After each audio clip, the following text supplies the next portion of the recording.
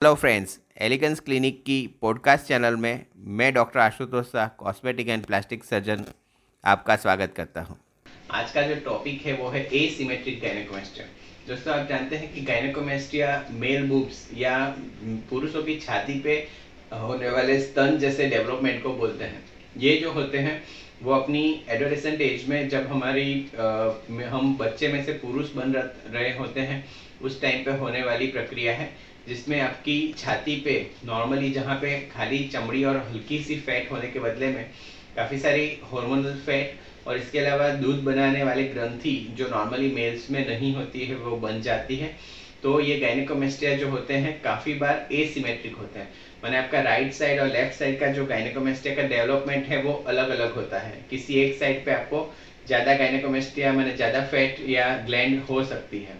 तो asymmetric gynaecomastia का surgery अगर आप प्लास्टिक सर्जन के पास कराते हैं तो वो वर्चुअली स्कारलेस बन जाता है, माने उसमें आपको कोई बड़ा स्कार दिखता नहीं है और आपका जो चेस्ट है स्कारलेस होने की वजह से आप लोगों के सामने कॉन्फिडेंटली जा सकते हैं, जिम में जा सकते हैं, वाटर पार्क में या आपके फ्रेंड्स के साथ में पिकनिक पे भी जा सकते हैं और छाती खुला करके आप अपने कॉन्फिडेंस का प्रदर्शन कर सकते हैं।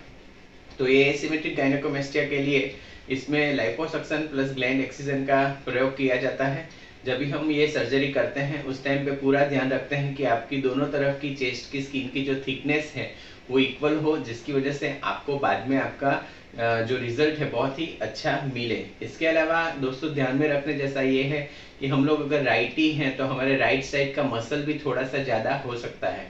इसकी वजह से अगर हम पूरा भी कोशिश करते हैं तो काफ़ी सारे 10 to 15% लोगों को राइट साइड का मसल पावरफुल होने की वजह से राइट साइड की चेस्ट थोड़ी बाहर दिख सकती है, लेकिन उसकी स्किन थिकनेस अच्छी होती है, उसका जो शेप है वो अच्छा होता है। इसके लिए एसिमेट्रिक गायनेकोमेस्टिया का रिजल्ट बहुत ही अच्छा मिलता है। ये डे केयर प्रोसीजर है, सुबह आके शाम को छुट्टी मिल जाती है, मिनिमली पेनफुल है और जैसे मैंने बताया वर्चुअली स्कारलेस है।